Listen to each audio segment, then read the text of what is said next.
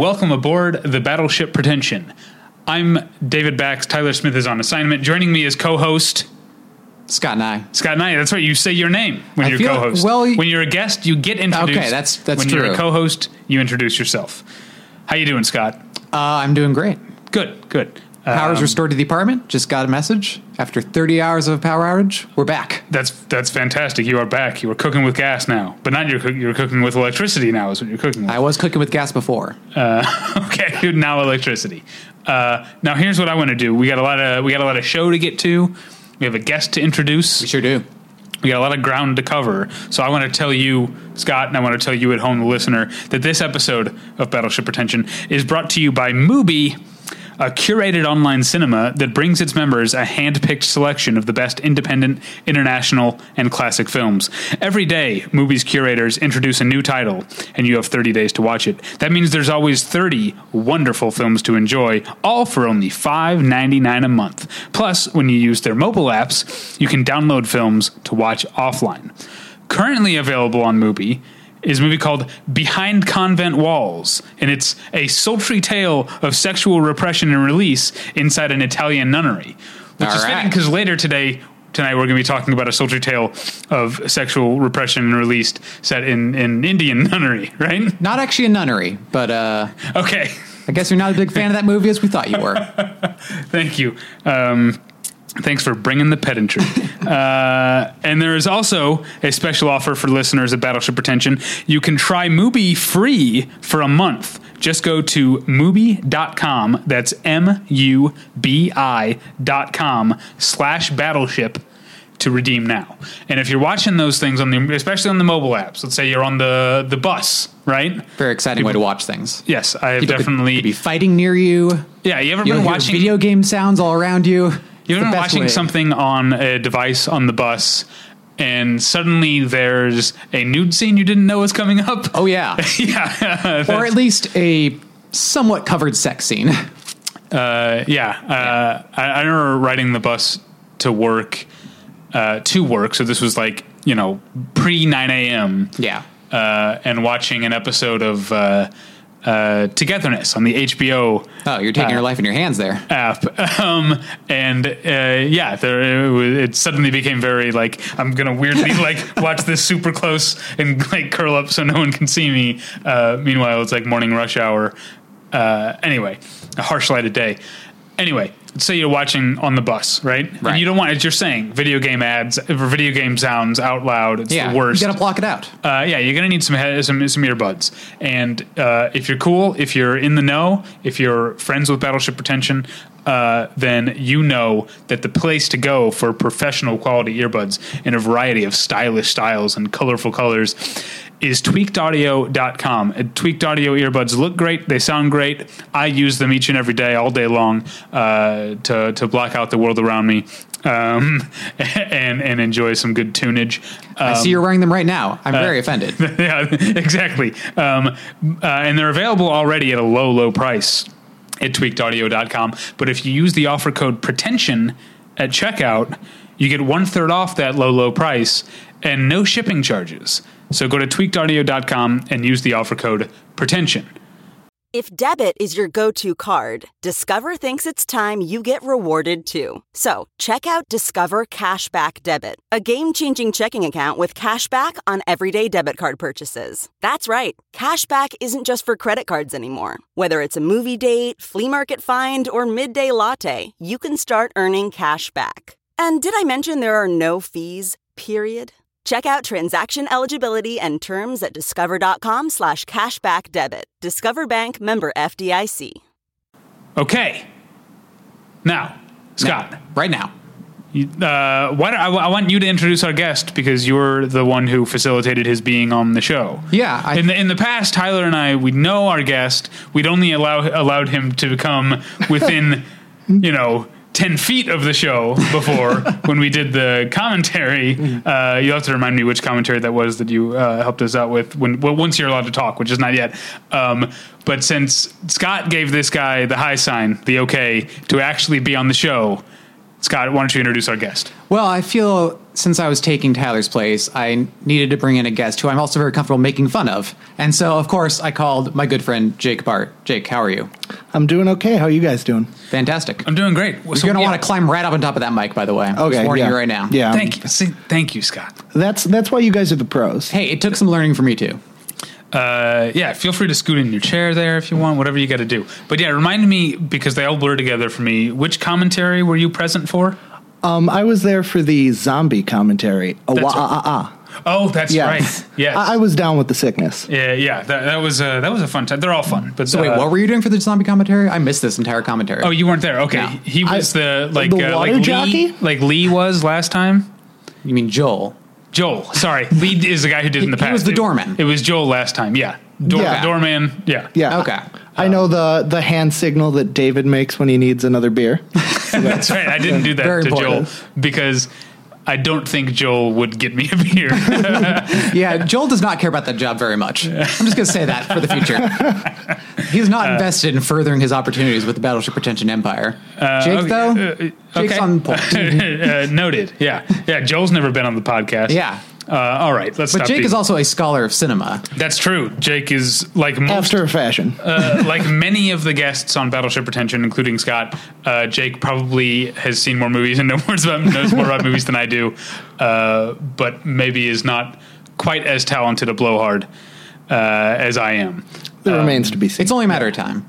I feel like even in the couple years I've known you, Jake, you've got to be more of a blowhard and more comfortable with that status. That's the goal. All Scott, right. I feel like you're like a stealth blowhard. Yeah. Because I feel like you're kind of a soft-spoken guy, but you're also But once you get to know me, yeah. it's dangerous. Yeah, I think you're often off-puttingly confident in your opinions. I have been told that by multiple people. All right, well, we've done enough talking shit about one another. We do definitely need to get into the topic, but I do want to do the thing that we do now on the podcast, which is bring some attention to the website and what's going on there. Now, first off, the most important thing on the website is the things that you can buy. And speaking of commentaries, our most recent commentary, I mean, all of them are still available, including the zombentary, we're going to call it, All right. that Jake helped out with. But our most recent one, which is the Space Invaders commentary, in which we, Tyler and I and a bunch of friends, including Scott and not Jake, talked about The Thing, Predator, Independence Day, and Signs back to back. And those are available on the website. But what else is going on the website? Let me think. We've had a lot of stuff going on recently, but I would say Tyler reviewed that Christian movie.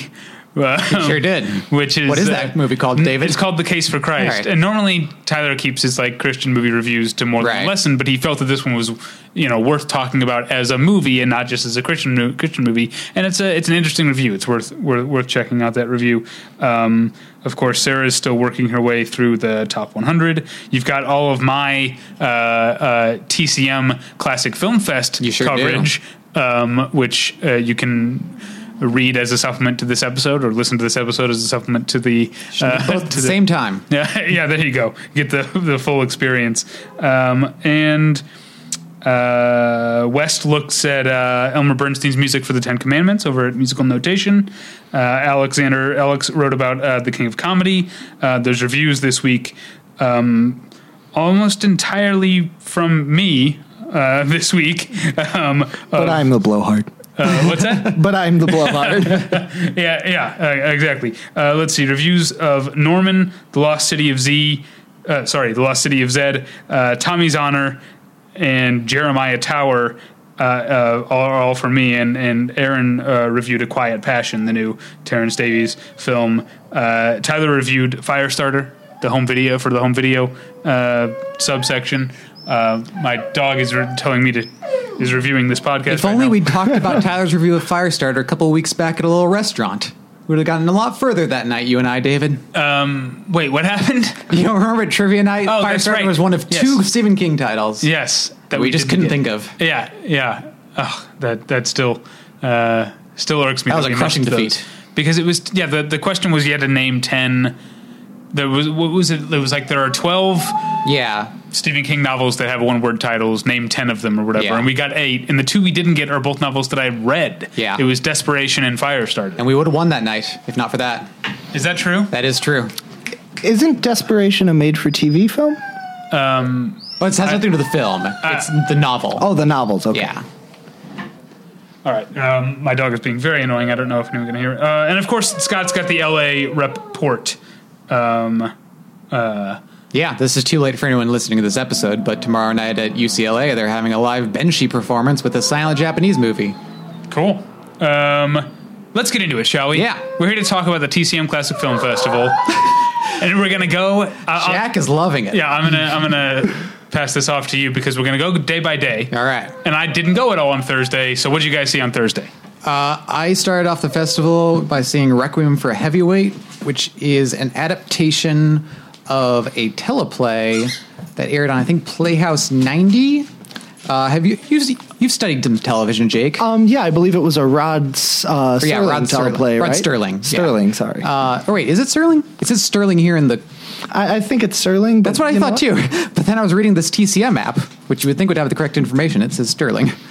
Anyway, the same guy who directed the teleplay also directed the film, which is very interesting because the film is super cinematic. There's like some point of view shots at the beginning following this boxer who gets knocked out, and then he stumbles his way back into the... Is it a dressing room for boxers? Probably not a dressing room. There's like a sports term for that. Yeah, locker room. Locker room? But it's only for one guy. Locker room, I think of many guys. No, Yeah, I guess it's a... Right? I don't know what it is. I mean, depending on the venue, it could fit one athlete or numerous. But in boxing movies, there's always just the one room for each guy. Yeah, I know He's got exactly the guy what you're rubbing him talking down, about. and Yeah. Anyway, so he goes back to that room and finds out that he's been so injured that he can't fight again. And so it's just him after 16 years of fighting trying to build his life back up again. And it's kind of, very earnest in that kind of late 50s, early 60s drama kind of way, where the performances are very eager and the direction very impassioned. And I quite liked it. I didn't think it's a little pat towards the end, but Anthony Quinn plays the boxer. He does a really nice job. Jackie Gleason plays his manager. He's kind of a scumbag trying to fleece the guy. Yeah, it's an interesting picture. It's a good way to start the festival. Solid, involving drama. That's all you saw on Thursday? That's all I saw on Thursday. Okay, so now that I've calmed down Jack, I want to talk about just the festival in general real quick before we move on into Friday, the first day we were all there. I saw something on Thursday as well. You did? Yeah. Sorry, I thought you said beforehand that you didn't. Nope. I misunderstood. No problem. Well, okay. In any case, let's talk about the festival in general now that I've calmed down my dog. I love this festival. This is only my second year going. What is this for you? This is my second year as well. Second year. Scott, This you've is been my going. 7th. This dog. No listener can hear this, by the way. We've been over this before. Yeah, but I feel like he's distressed. Aw. I don't know why he's... Anyway, this is frustrating. This is like bad podcasting, and this is why I don't like doing this at my place. There you go. Okay.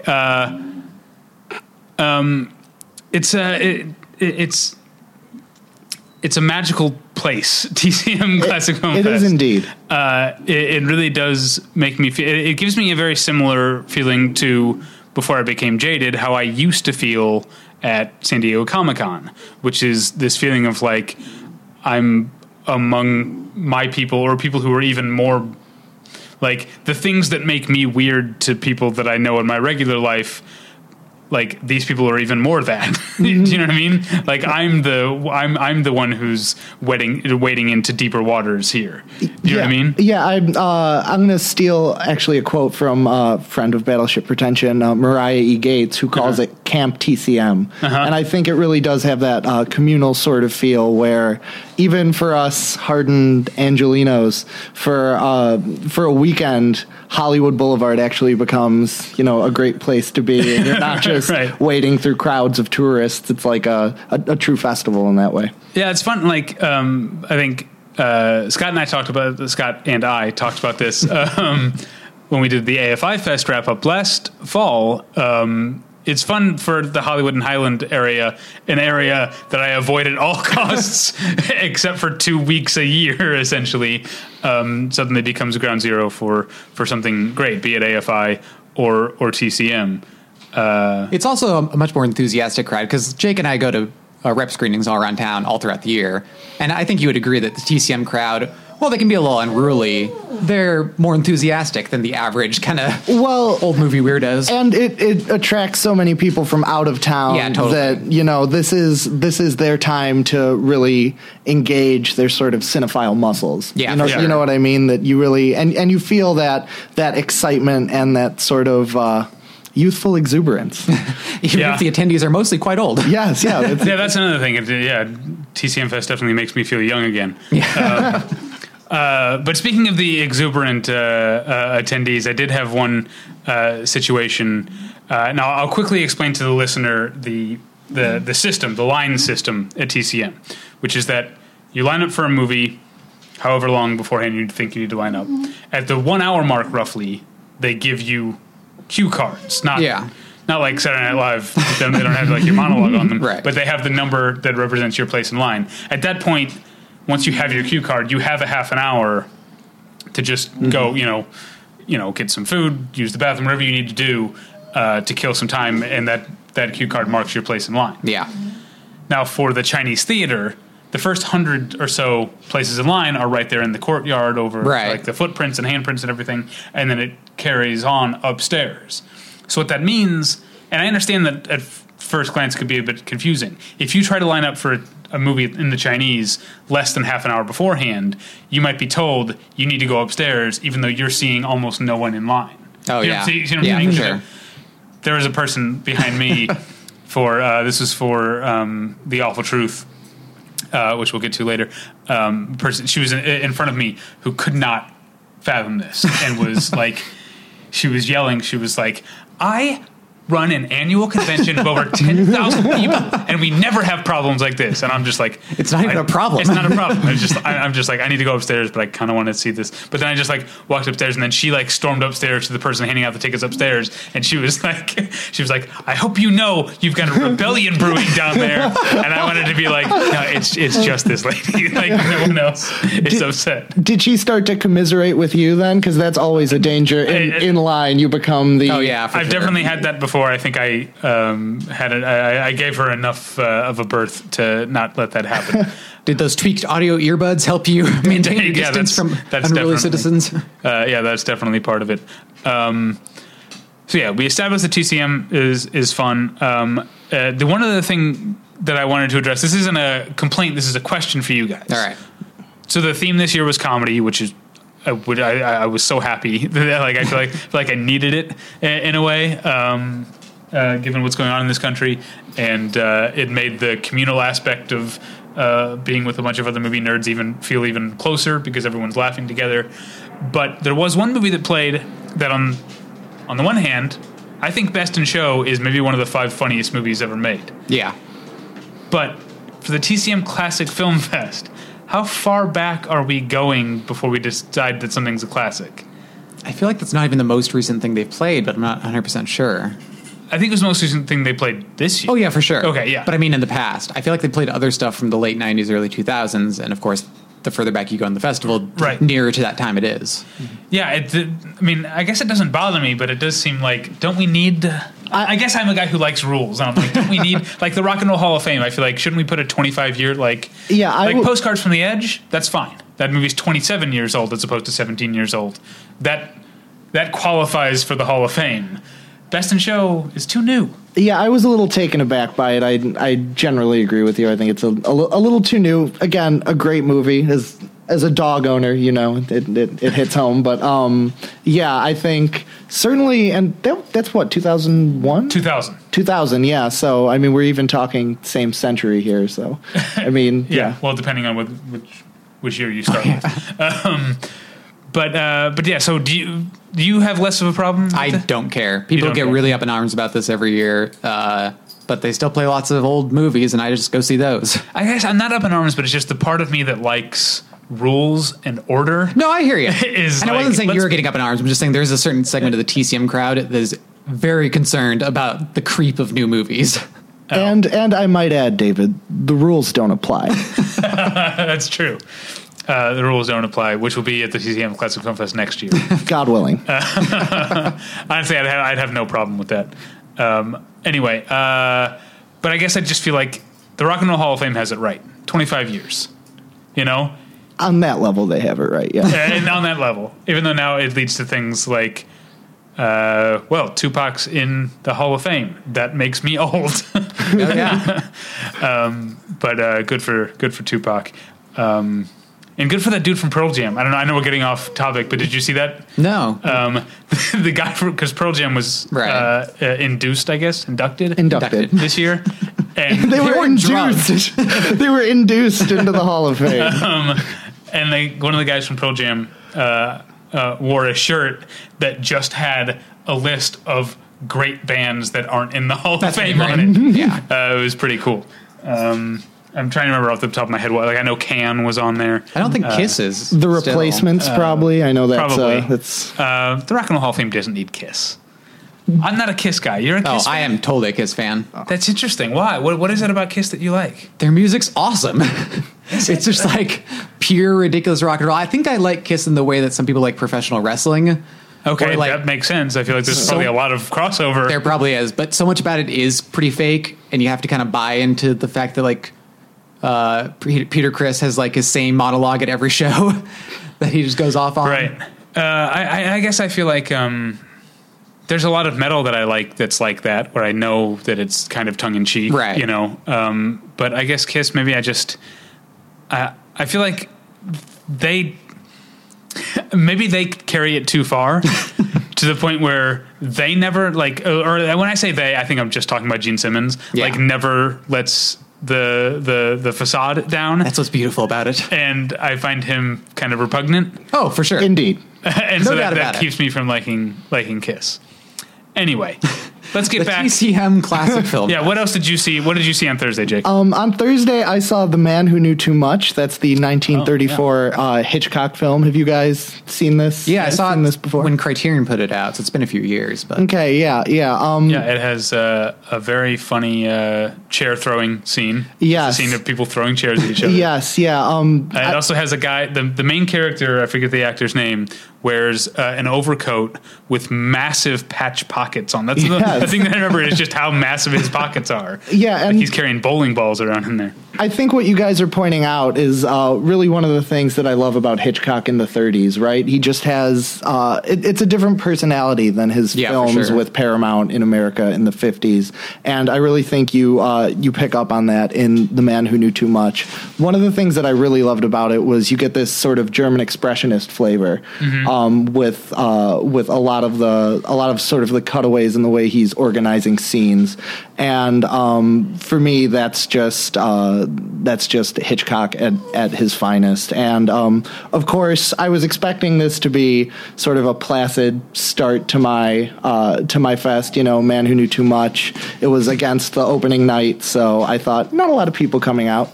Lo and behold, TCM announces Martin Scorsese will be providing an introduction, and suddenly my, not so busy night became something that I needed to line up an hour and a half early for to get a halfway decent seat. But Scorsese's introduction was great as expected. And yeah, it was just a really fun time. Great Peter Lorre performance. Bit of a different performance for him. He's a lot more self-possessed, not the sort of sniveling coward of Casablanca. Which theater was this? This was at the Egyptian. Okay. Yeah, this was the first of the nitrate programming. Yeah. Okay, which is why Scorsese introduced it. Let's get into it. Well, I know you were a big fan last year of the Visions of Light. Oh yes, the Passion of Joan of Arc with the live that was sort of their centerpiece last year, and I feel like to counter that this year they needed to do 4 nitrate films, which I don't know. Does one of you guys want to take why nitrate is so important? Oh, well, what you're looking at is a crossfire type of situation here, where where David is opposed for no reason at all. Reflexively opposed to purism and nostalgia and traditionalism, because I think it's it boils down mostly to just affectation and fetishization. You would not have done well during these nitrate intros, which were all incredibly what you just described. Yeah, very much so. But I didn't see any of the nitrate. I wasn't like protesting.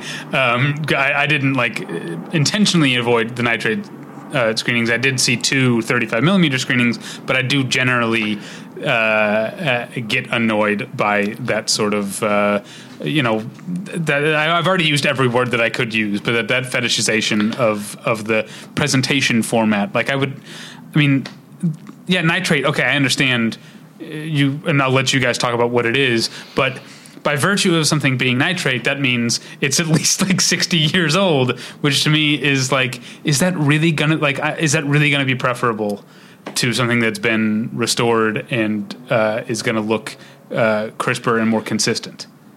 Well, I think as with anything else, it's a case by case sort of deal. I don't know. I know some prints are better than others, and I've seen some god awful DCPs. Avoid the DCP of Meet Me in St. Louis at all costs. But it's. But is the problem there DCP, or is the problem there that it was a bad restoration? It was. I don't know if it was even restored. It was a bad transfer, certainly. Okay. But yeah, I think with this nitrate series, you kind of got a sense that I think each of the films, nitrate really worked in their favor. Can you guys explain to the listeners what that means? Yeah, basically it was the stock in trade for celluloid pre 1950, 51. Yeah, that's early 50s, before they developed safety film. And the reason they had to develop safety film is that nitrate is incredibly flammable. And as we all know from Inglourious Bastards. Right. Yes. And so I think there's always the element of like danger in there where people are a little turned on by that. The fact that the whole place could go up in flames is very appealing in a certain way. But at the same time... at least you died watching The Man Who Wasn't There. Yeah. The Man Who Knew Too Much. The Man Who Knew Too Much. Ugh. But also, it is just... I'm going to edit that. Not really. It is just the format on which the films were printed originally, and in a sense, it is the format for which they were shot and intended. And I think in some small way, you can glean that, at least from the 2 that I saw. There's a sense from the way they look that it is just different than certainly digital or even just regular 35 millimeter film. But this is where my hackles start to get up. Anytime someone talks about like the way that it was intended to be seen, like, because that's impossible to pin down, because there were, different prints were made, perhaps at different labs or at different times. One person might have, 2 prints that were out at the same time might not look the same. Yeah, but do you know what I mean? Like the idea that there is like one right way for a movie to be seen is where I think, and maybe I'm masking it. Maybe I'm masking my obsessive compulsiveness with my annoyance with the nostalgia of it, because if it's true, you're screwed. Because like I'm saying, if it's true that there is no one right way that the movie was supposed to be seen, then why give myself the agita of trying to track that down, of trying to see a movie in some pure, some platonic ideal that doesn't exist? Well, just to counter that a little, because all the films that I'm going to be talking about today, I saw on either nitrate or 35 millimeter film. Really? That was by design, I take it? Somewhat, yes, but not. I didn't avoid anything because it was a DCP. Okay. I feel like with a DCP, it is more prescriptive, right? That it's all coming from the same digital files and the same DCPs are being made. Okay. So really what you have there is you have less room for the sort of particular experience that you were talking about, right? Yeah, you're preaching to the choir here. To me, that's a selling point. Okay.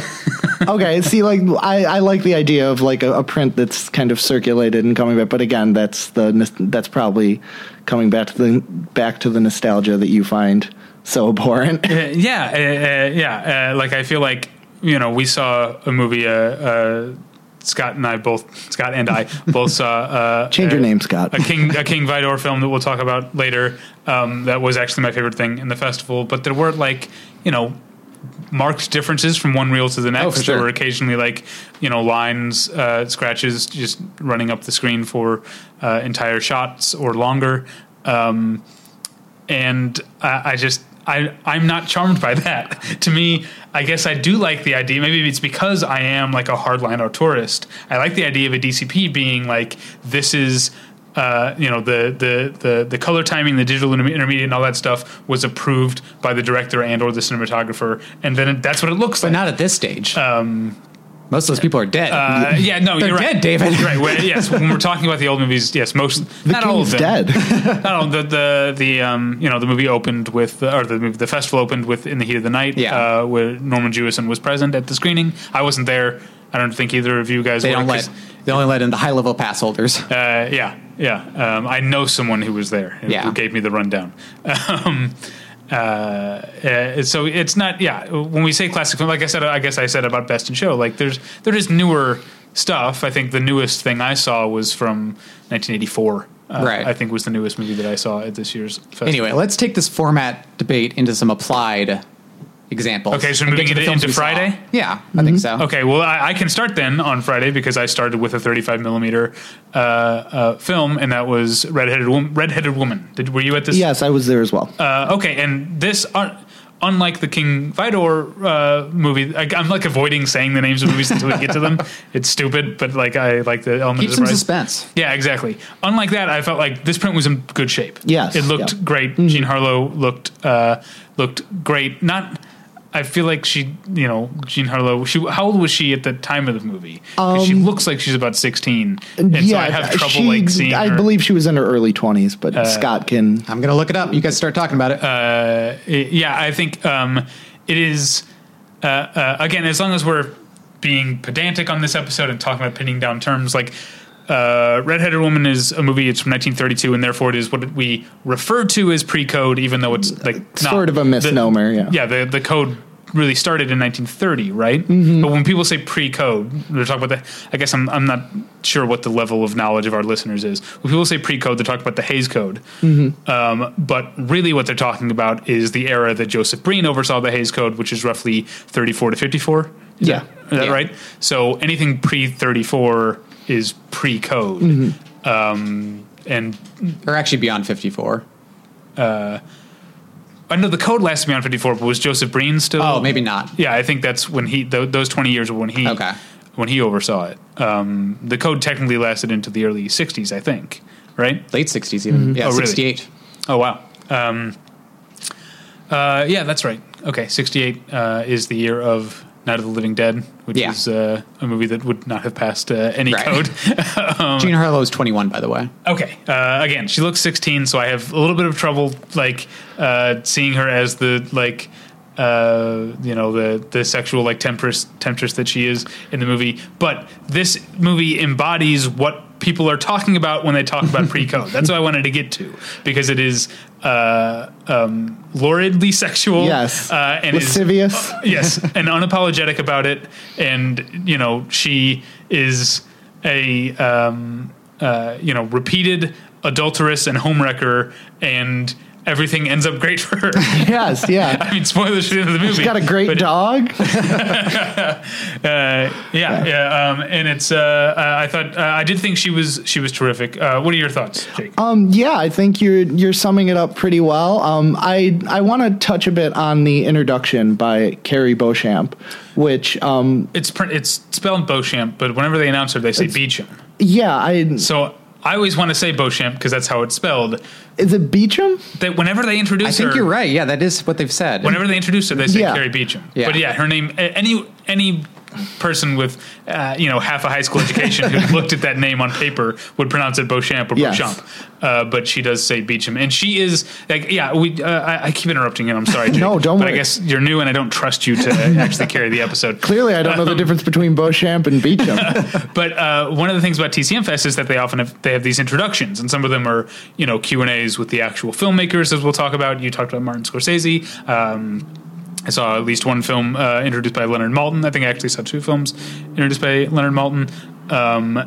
And so a lot of them are big names, but then there are people who are only big names to this community, I guess. Yeah. And Carrie Beecham is one of them. And she is, if I see that she's introducing a film, that's to me part of the selling point of that film, because she's a great, not only a great resource for the background and history of every movie, but she's a great storyteller. Like, she really sets up the stories and gives you the sense and all the fun of and prepares you to go into a movie. Mm-hmm. Well, yeah, and I'm just wondering how you reacted, as you were saying earlier, a hardline auteurist, when she kind of contextualized this film as a product of Irving Thalberg, because it's an MGM production, Anita Luce, who was the screenwriter who adapted the best-selling novel, and sort of Harlow, the three of them coming together, and the director, whose name I had to write down, Jack Conway. Yeah, Jack. Conway. He was kind of incidental to the whole project. Yeah. So I'm wondering how you took that. I would say it shows. Yeah. It's not, I mean, the movie is a lot of fun, but I don't think it's a directorial victory. And I'll talk about, I'll tease a little bit or maybe I'll talk a little bit about the next movie I saw, which was I saw Howard Hawks' 20th Century. This was a DCP, so I know you weren't there, Jim. And this was only 2 years later. This is a 1934 film, and yet this one you can feel the director's hand. And a big part of it is what I'm talking about is in Red-Headed Woman. Like, every scene seems to sort of end with the film version of the curtain closing and opening, and there's like a fade out. And That's fade such into a pre-code thing. I almost don't even. That doesn't bother me anymore. It used to bother me a lot, and I don't think it bothers me, but it feels less filmic, I guess. No, I hear what you're saying. To me, whereas, and it also makes, I think the effect it has, it makes the movie seem longer than it is to me. For sure. Red-Headed Woman is only 79 minutes. Yeah. 20th Century is, I think, 90 to 95 minutes. And what I would have, if you'd polled me on which one was which, I absolutely would have switched them, because 20th Century has such a sense of command from beginning to end, that it absolutely just flies by. Yeah, I think Red-Headed Woman's pretty well directed. I don't know. I like me some Jack Conway. He also directed a movie called Libeled Lady a couple years later that is really one of my favorite comedies of the 30s. But Red-Headed Woman, it's been a few years since I've seen it, but he does a lot, I think, with those kind of spaces in between scenes of suggesting a lot of what happens in that very kind of pre-code teasing way. Right. That makes those ellipses to me pretty effective. And I don't want to say that I didn't like the movie. I liked. Yeah, totally. That was one thing with this year's festival. This is only my second year, but I didn't see a movie I didn't like. Oh, okay. Whereas last year I saw Buenos Aires, Mrs. Campbell, which I was quite bored during. The best part was Gina Lollobrigida being there beforehand. Right. But there were no movies that I tweeted that part of the inherent anxiety of TCM Fest is that no matter what movie you're seeing, you're missing out on at least two great movies. And there was no point this year that I was like, damn, I should have gone to that other movie. Nice.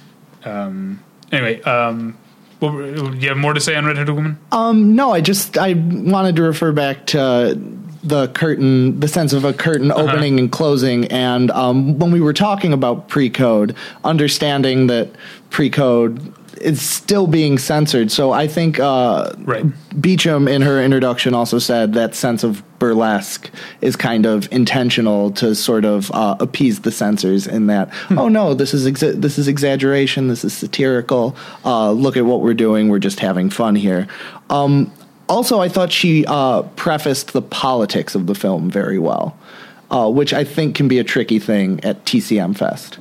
Right? Because how do we take these films that are very much products of their time and don't necessarily square with the ideologies of the day? And I think that's one of the great services that the introductions can serve. But I think I've seen movies at TCM Fest and just in life, older movies that are way more cringy in terms of their sexual politics than Red-Headed Woman. In a way, certainly, I think it's more progressive than you would initially expect. In a way, even though it might be kind of reductive in the way it depicts female power, but in an age when the president doesn't want to, the vice president doesn't want to be alone with a woman, to see a woman with so much sexual agency is actually, I think, I found that quite exciting.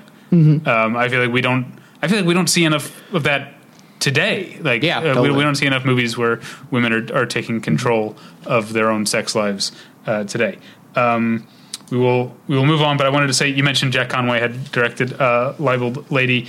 Now, this is one of those things, IMDb, I always feel like I take some stuff with a grain of salt, especially like the older you go. But the 1937 A Star Is Born, the one with Janet Gaynor and Frederick March, the best A Star Is Born, if you ask me. I think the Judy Garland, James Mason one is overlong and overrated. Hot take. Hot take. The 37 one is the best, and is credited to director William Wellman, but according to IMDb, there was also some directing work done by Jack Conway on A Star Is Born. Interesting. Anyway, that was worth mentioning because I do really love that movie. I also saw a pre-code movie first thing in the morning. I'm on training at my new job, so I have weird hours. So I was able to see a movie at 9 a.m. for no reason. And I went to see Rafter Romance, which I'd seen several years ago and really enjoyed and was pleased to revisit, at least in part again. I had to leave a little early because those introductions sometimes run long. But this is a fantastic kind of programmer comedy. Again, real short, like 72 minutes, because that's what you want out of these. But it's just Ginger Rogers and Norman Foster as two just flat broke people living in the same New York apartment building, who their landlord concocts a scheme to have them share an apartment where they won't have to run into each other. They just split it. One of them takes it from 8 a.m. to 8 p.m. The other takes from 8 p.m. to 8 a.m. Theoretically, the two shall never meet. Of course, they end up falling in love, the whole deal. But as thoroughly predictable as it is, it's just so funny and spirited throughout. It has this great kind of set where they track the camera vertically along the various floors of the apartment building, so you can watch them kind of climb all the way up. Oh, cool. Ginger Rogers, this was one of her first kind of starring roles. It was the same year as Gold Diggers and 42nd Street. But this was one of the first where she really had a chance to lead it, and she carries it exceptionally well. Has a great supporting cast. It's kind of just a perfectly pleasing, it's exactly what you want from an old-fashioned comedy. And the introduction for that, it turns out that this film was lost for many years because I guess when Marion C. Cooper ran MGM after his term there was over, he was given a chance to just have the rights to 6 movies, and this was one of them he picked. And so he held the exclusive rights to this for decades just on the hopes of remaking it, until eventually he sold the rights to The Elements away to some other company for a tax break that ended up not happening at all. So he was pissed at them for giving him a raw deal. And so one company held The Elements, and he held the rights to actually show it. So it just didn't get screened for decades after that, until TCM kind of stepped in and sorted it all out. Now the TCM DVD is out of print, and so we're back to square one. All right, so I already mentioned 20th Century. I won't say much more, just that... John Barrymore and Carole Lombard are just fantastic together, and it's there's overacting as a pejorative, and then there's overacting when overacting is absolutely called for. And John Barrymore is just reaching for the back of the next theater over. He's out of control in that movie. He's down the block. And it's fantastic. Anything else on Friday for you, Jake? I saw Laura, the Otto Preminger film. This was the second in the foreign nitrate film series. I had seen Laura before. It was great seeing it with a theater. I'd forgotten that it's actually pretty funny. Oh, yeah. Walking out, I compared it to All About Eve, and I think it has that similar sort of acidic sense of humor. But Preminger is just one of the great masters, and seeing it on the big screen was a real pleasure. So I actually saw that a couple of weeks ago just because I wanted to watch Laura again. So I didn't see it at TCM Fest, but that same kind of wit and All About Eve, definitely I thought of that too, because it is in some ways mostly just about society people. And what really stood out to me is the fact that this area that's a crime scene, Laura's apartment, keeps becoming like a hotter and hotter social scene. Yeah. More and more people who just keep showing up just to hang out. Well, and it's another movie that is, I think it's around or under 90 minutes. And Yeah, it's gotta be. I am really struck by just how fluidly it moves. Yeah, totally. I mean, I think at once you can get a sense of Preminger's sort of theatrical background with the way he's sort of blocking out his actors within the space, but also there's just such a seamless command of that sort of classical Hollywood technique that I think really really serves the film well. This wasn't Preminger's first film, was it? I can't think of many more earlier. He had done some work in I believe Germany. Okay, yeah. And I think he had done some directing for Fox, but mostly served as a producer, and the director for Laura fell out, and he stepped in, and it was kind of his entree to Hollywood power. This is definitely the earliest film of his I've seen. So, anything else on Friday for you guys? Yeah, I got two more actually. Oh, okay, which I'll try to go through pretty quickly. Please do. Oh my goodness! I rewatched most of Ernst Lubitsch's "So This Is Paris," which is a fantastic silent comedy. It had a great score by who I'll look up in 1 second. App's moving so slow. Donald Sosin. He didn't write the score, but it was like perfectly timed to the movie. I was really blown away by the work he did with it. But the movie starts out with a couple rehearsing kind of Arabian Nights play of sorts, and they're in a marital spat, very hilariously in very Lubitsch fashion. And then he kind of sits down for a rest by the window. Across the way, there's another woman reading a book about an Arabian Nights romance, and she's holding it to her chest and just swooning away. And she looks across and sees this guy in an Arabian Nights costume just sitting in the window. And then her husband comes home and sees her looking at him and gets very perturbed by this and goes over to confront the guy. While he's crossing the street, the guy leaves the room, leaving only his wife. And so the other husband comes in the room, sees the wife there, and instantly recognizes her as a former lover. And we're off to the races with very Lubitschin marital comedy that is really spectacular. And I think it was recently restored, so I hope it finally gets on home video.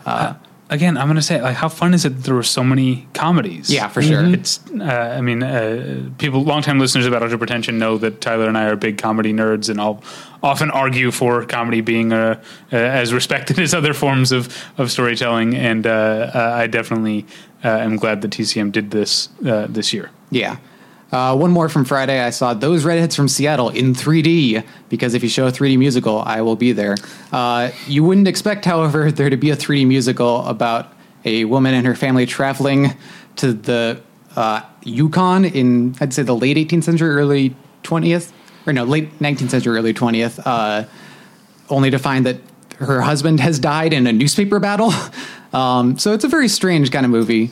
But sorry, what's a newspaper battle? Like, they get hit with a newspaper, like people swatting each other with the rubber band, like in like that old gag. In the old weird America, there'd be the warring newspapers, and one of them would maybe take out the other party in an attempt to gain supremacy. Oh, that's a newspaper battle. Okay, all right. And so it's a very tonally odd movie, but I found it quite winning in its own particular way. This was at the Egyptian. No, this was at the Chinese 6. It's one of the larger multiplexes, but yeah.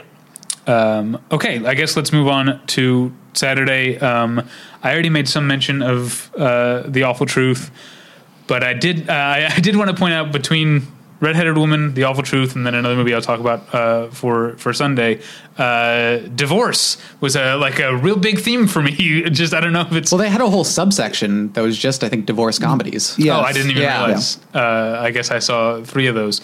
The Awful Truth, I do feel like, I mean, it's great, but I guess I feel like it's neither as, to talk about the movies I've talked about so far, it's neither as funny as 20th Century or as lascivious, to use Jake's word, as Redheaded Woman. So I do kind of feel like, and maybe it was also being the first thing I saw that day, my memory of that screening has already kind of dulled a little bit. But you've got Cary Grant and Irene Dunn, and you've got the third star of the movie, which is the dog. Of course. So it was the same dog who played Asta in The Thin Man. I think it was named Asta in real life. See, that was actually, and I can't remember who introduced it, but that was something that was talked about. Oh, okay. That the dog is sometimes credited as Asta, but apparently was mostly known as Skippy, but then after it became Asta in The Thin Man, there's no going back. It was just Asta. But if you look up the dog's Wikipedia page, which I did, because when I'm writing for the website, I do research. Yeah. Hard hitting journalist research. You're nothing if go not to Wikipedia. thorough. Yeah, and the Wikipedia page does have him listed as Skippy. It says Skippy, redirected from Asta, that sort of thing. But yeah, the Awful Truth was a delight. Jake, you're up next. Well, conveniently enough, I also saw a film with Irene Dunne on Saturday. It's called, I love this title, Theodora Goes Wild. It's a great title. And I don't know if any of your listeners are familiar with the career of Irene Dunne, but this was sort of her transition from sort of more melodramas like Love Affair, which she did with Charles Boyer, into sort of more madcap screwball comedies. And what I really love about this film is we all know sort of the screwball narrative structure, right, where it's one person's the straight man, one person is the screwball element. What this does is it takes that dynamic and plays it that way for the first half, and then at the midpoint flips it, where the straight man becomes the screwy person, and the screwy person becomes the straight man. And it's just, it's really thrilling to see, even in, I think this is 1936, they're sort of tweaking those formulas and re-energizing them. And it was a lot of fun. I will say I was a little disappointed that I opted to see this instead of Street Scene. Oh, you should be disappointed. Yeah, we'll talk about Street Scene. Not that Theodora Goes Wild is bad by any means, but that was my one regret of the festival. Don't let the cat out of the bag. We're getting to Street Scene. I do want to mention, just in my repeated attempts to sort of tie the festival together, this does seem to be something. You mentioned Irene Dunne being in the two movies. This does seem to be something they do a lot. I noticed it last year too, but I can't remember. But certain there'll be a director represented more than once, or an actor. I think the biggest thing this year was with In the Heat of the Night, The Landlord, and a movie we'll be discussing later. Lee Grant was in 3 of the movies that played at the festival, and of course was also present at the festival. I think that kind of dictated the number of films of hers they showed. Do you think it was that and not the other? Do you think? I wonder what happened. I wonder if they decided, okay, it's the 50th anniversary In the Heat of the Night, and then they said, okay, we can get Lee Grant, and then maybe they said, okay, let's program The Landlord and the third film to be named later. Anyway, I don't know. Did either of you see The Landlord? No. I didn't see The Landlord, but I was at the Q&A with Lee Grant at Club TCM. Oh, cool. So I didn't do any of that stuff this year. I did last year. Yeah, I didn't do Club TCM last year either, and I actually made an effort. I'm like, let's go see what this is all about. And I will say it was a really great Q&A, moderated by Leonard Maltin. So Nice. He knows what he's doing. And yeah, I think going back to what you're saying about how she fit into the theme, I think Grant as an actress has a real facility both with drama and just sort of a natural comedic sense that you can feel in her presence. And I also just think everyone should see The Landlord, especially in our post-woke, gentrification days. The Landlord's a really powerful and incredibly hilarious and often uncomfortable movie, and I saw it on film. Thank you. Back in 2011, the Arrow in Santa Monica did a double feature, both 35 millimeter of The Landlord and The Fabulous Baker Boys with Beau Bridges Q&A in between. Nice. And it was a fucking great night. R.I.P. Michael Ballhaus. Yeah, that's right. Yeah, it just was that yesterday? I think so. Yeah, that's very sad. Okay, what's up next for you? Well, first thing, bright and early, I got up and saw Danny Kaye and the Court Jester, which I'd never seen before. The only other Danny Kaye, I'd seen White Christmas he's in, but the only other Danny Kaye movie I'd seen was I can't even think of the title now. Walter Mitty, The Secret Life of Walter Mitty, which I didn't really care for, but I love the Court Jester. It is a relentless, very densely plotted, surprisingly densely plotted for a very silly comedy movie. Basically, There's a very loud motorcycle just now. Basically, Danny Kaye plays a Robin Hood. This is why we usually do this at Tyler's place. It's very sealed in there. Yeah. Danny Kaye plays he's a member of kind of a Robin Hood type gang, and they're trying to overthrow the king, as you do. And he gets in by posing as the king's new court jester. Little does he know that the court jester was also hired to assassinate the king, and the plot's only at it from there. I mean, it was a lot to keep track of, but it was a thrill to try to keep track of it all.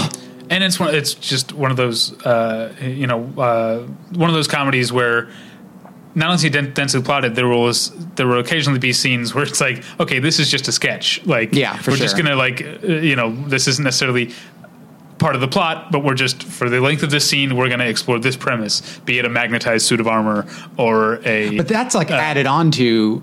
That's like the perfect marriage, because they're doing the poison plot alongside this great wordplay about the poison, and then they add the magnetized suit of armor. Yeah, that's true. That is... it's been a few years for me. But yeah, I've always liked this movie, although when I revisited it a few years ago, also an early-ish morning screening at AFI Fest, weirdly. Of all places. I did a morning screening double feature at AFI Fest. This would have been 2014, maybe 2013, 2014, of The Court Jester and The Marriage of Maria Braun. weird back-to-back morning, like AM double feature. But I did find that dense plotting a little more off-putting than I had when I was younger. But Angela Lansbury, right? Yeah, such a babe. Yes. I will say that it was a new digital restoration, and I will say it looked very nice, David. And good. I can sometimes see the appeal of the DCP. Next up for me, I saw... there's a thing I tried to do on Saturday, and it turned out well, was to see movies that weren't necessarily new to me, but I had only seen either as a kid or both as a kid and probably off of TV, like not, so edited for content and having different. And so the first one I saw was Carl Reiner's The Jerk, which was one of the big... I feel like it was one of the big movies of the festival in terms of how they were promoting it. It was like part of the artwork. Some of the passes had Steve Martin's form on them. And this had a lengthy Q&A with Carl Reiner, like longer. It went longer than it was supposed to. They often do with guys like that. Yeah, I'm not complaining. He's amazing. Like they're two very different people, but Carl Reiner and Harry Dean Stanton are like maybe if I can live to be in my 90s, because Carl Reiner's 95. Yeah. And other than like kind of walking a little stooped over, and a little slower, doesn't seem 95 at all. He's very sharp. He's very funny. He told a lot of funny stories about. So when they were making The Jerk, it was during the gas crisis. Mm-hmm. Oh yeah, I guess it would have been. So he and Steve Martin would carpool to work every day, and he talked about how many jokes that are in the movie were just things they came up with while riffing on the way to, like the whole thing about the before Naven leaves his father's house and his father teaches him the difference between shit and shinola. Like that was just something that Steve Martin said in the car, and Carl Reiner thought it was the funniest thing he'd ever heard. And apparently they had the reason that takes place on the side of the house is they were done with that set and had already torn down the house, and they just had the one wall, and they were like, let's shoot this right here. There were all kinds of great stories. I wish I could remember more. One of his, he also, Carl Reiner is very political on Twitter. I don't know if you follow him on Twitter, but he said he doesn't go to bed without doing at least one anti-Trump tweet. And then he made a joke about if the Jews are controlling the world, they're clearly not controlling it well enough. God, there was something else that he said that I thought was really funny. That I hope I can come back to and tell you. But I know he was talking about how poorly the movie played in its first preview screening. And he was like they did a preview screening somewhere where they don't speak English. I think it was in Florida. And then later he was talking about his son Rob Reiner, who has a cameo in The Jerk, and he talked about how proud he is of his son and how he's made 20-something features and only 2 of them are duds. It was a delightful Q&A, and then the movie itself, I think. It was a fun time seeing it. There's some, I still think it's an incredibly hilarious movie. It didn't play as raucous as I expected it to. Oh, really? That's too bad. I think some of the stuff is maybe a little too conceptual to get a big laugh. Everyone likes it, but I don't know if it gets a big laugh.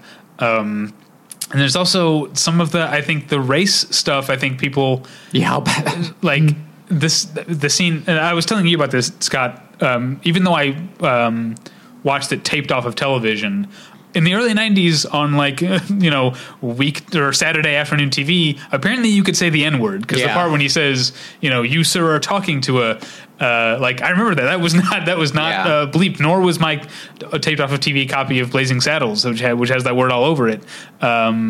That's surprising to think back on these days, but no one laughed real hard at the you sir are talking to a blank, even though I think that scene conceptually, because it turns into suddenly a Bruce Lee kung fu movie, is very funny. Like it didn't get a big laugh, but a lot of stuff did.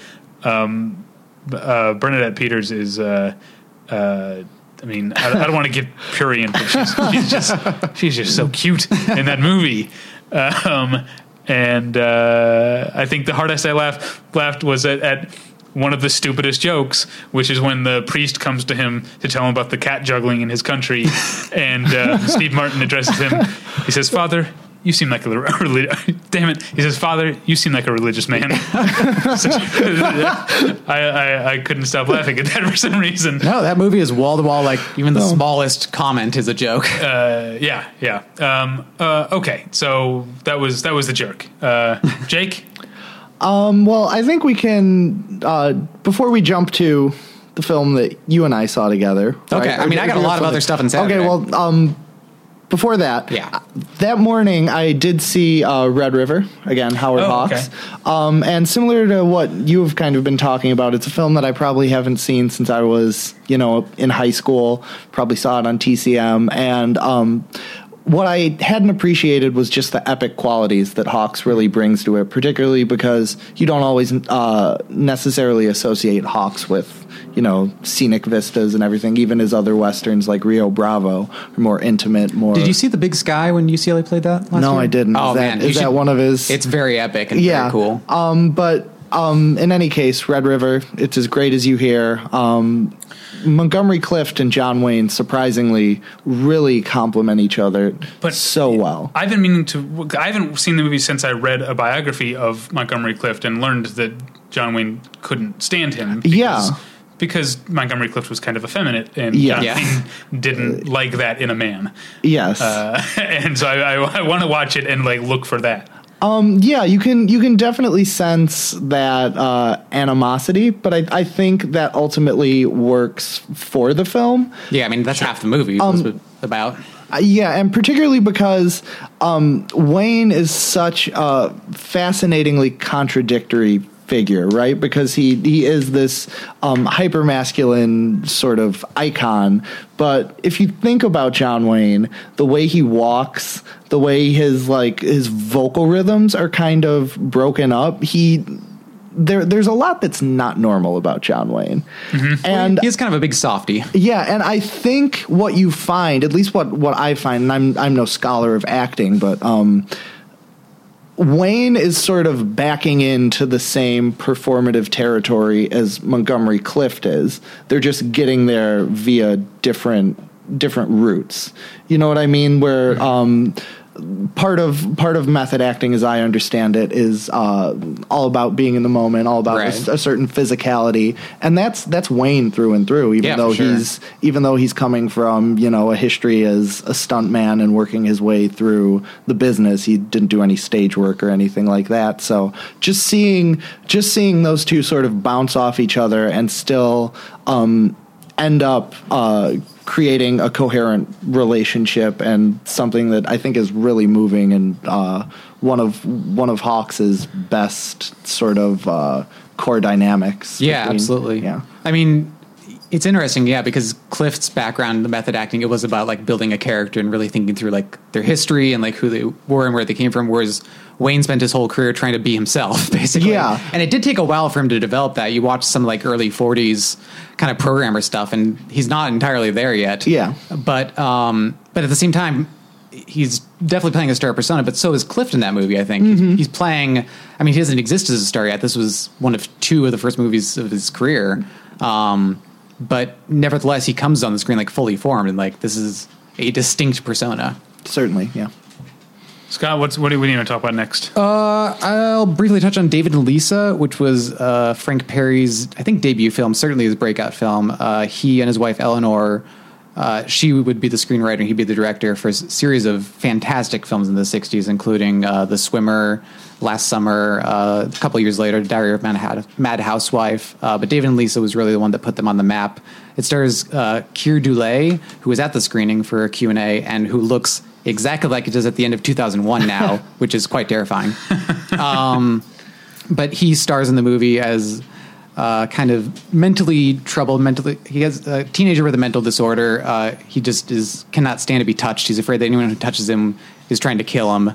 And he's very antisocial and just has trouble kind of getting along in society. So he's put in this kind of school for kids in similar situations where he meets Lisa, who is suffering from some sort of schizophrenia. She has multiple personalities, but he kind of sees in her kind of a challenge because the other doctors can't quite get through to her, and he figures out a way to do so. But he's not getting through to her like as a means of making her better. It's just kind of like initially a challenge for him, and he wants to prove that he's smarter than all these doctors that are treating him.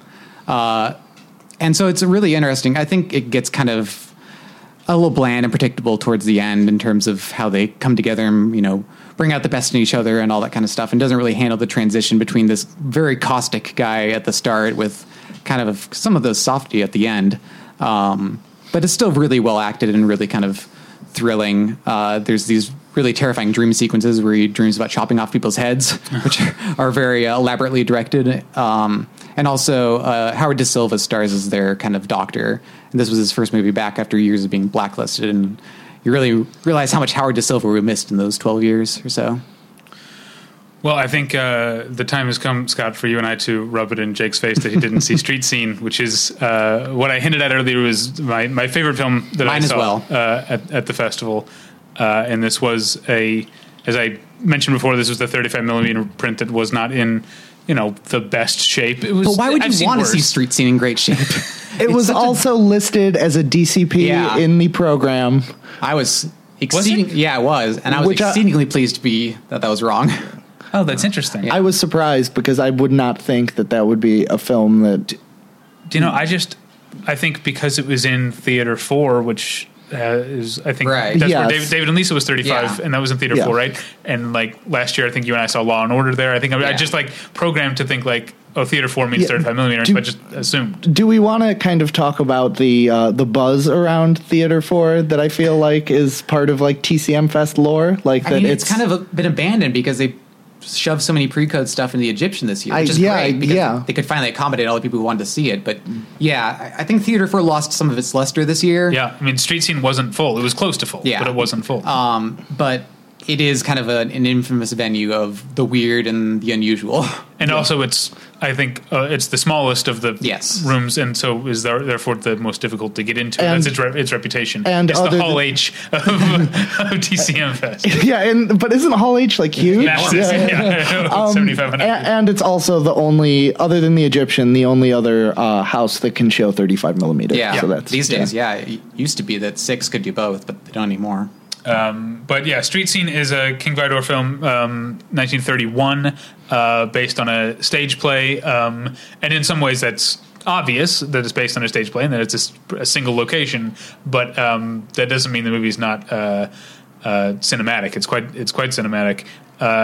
It basically takes place, I guess, the first act is the evening outside of a Brooklyn apartment on the stoop, and the second act takes place the next morning, same location.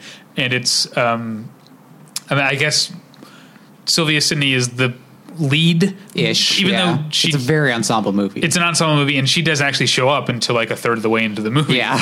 But she's talked about from the beginning. But yeah, it's basically an ensemble of a bunch of different families and people of different religions, different politics, and different ethnicities. Yeah, and different aspirations too, I would say. Yeah, but all relatively of the same, economic class. They do live in the same apartment building, after all. It has a way of flattening things out. Yeah, it's not a high rise. Yeah. And I think to go back to what I was saying before about Redheaded Woman and the sort of. See, now I sound like compared to you guys, I'm like talking shit about Redheaded Woman. I like the movie, but there is that kind of stilted feel. King Vidor adds all these touches that aren't showy, but these touches that give you a sense of the entire. You know, you don't feel like you're watching something on a stage, even though you are. For sure. But you feel the presence of the street around them because of these cutaways or these overhead shots, or near the end the awesome crowd shots. Yeah. And there's also some touches that I feel like.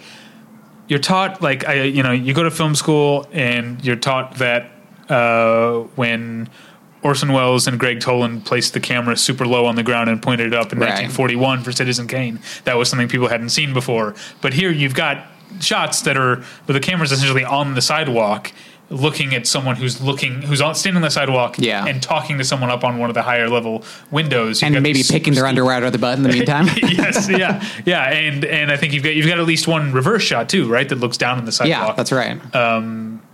All these touches give it, provide this glue and keep it from feeling like a play, which is not necessarily a bad thing. But and also you've got a great ensemble cast. There's no one.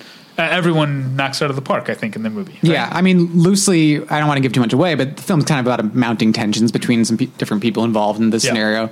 And they managed to navigate that through the cast really well. I mean, some people are always kind of pent up. Some people can be kind of given a rise if provoked. And some people just like kind of pushing other people's buttons. And the way they kind of navigate those avenues is very kind of classically theatrical, where there'll be like some mounting tension, and then like some jolly guy will come through offering them ice cream, to kind of break it. And then the tension starts mounting again, and it's all kind of managed through the performances. I mean, the camera work is very good, but I think it mostly is due to the cast. Yeah, absolutely. I think it's, I really like Sylvia Sidney, but this is definitely my favorite role of hers. She's kind of the soul of the film, and she navigates that exceedingly well. It's very moving work from her. And we said everyone's great, and obviously she's great, but also, and I'm forgetting who the actress is who plays her mother, is also terrific. Oh yeah, I can't remember her name either, but she's like the most kind of overtly tragic character. Yeah. But I'm glad that she isn't like as much the focus as Sylvia Sidney is, because that level of tragedy, there's so much history of that character that it's more fun to kind of imagine the rest that we don't see. If you know what I mean. Yeah. And this one was introduced by Leonard Maltin, who, just as he did when you and I saw Law and Order last year. Hey, just as he's been doing since the very first year I went to the festival. Sang the praises of short films. Yeah. Not short subject like the Oscars, but just films with brief running times, because I think Street Scene clocks in at around 83, 84 minutes. Yeah, and it feels very full. I mean, it's a very rich movie. Yeah. Estelle Taylor is the woman who plays. There you go. Sylvia Sidney's mother. All right. What's next for you now that you've been properly chastised? Yeah.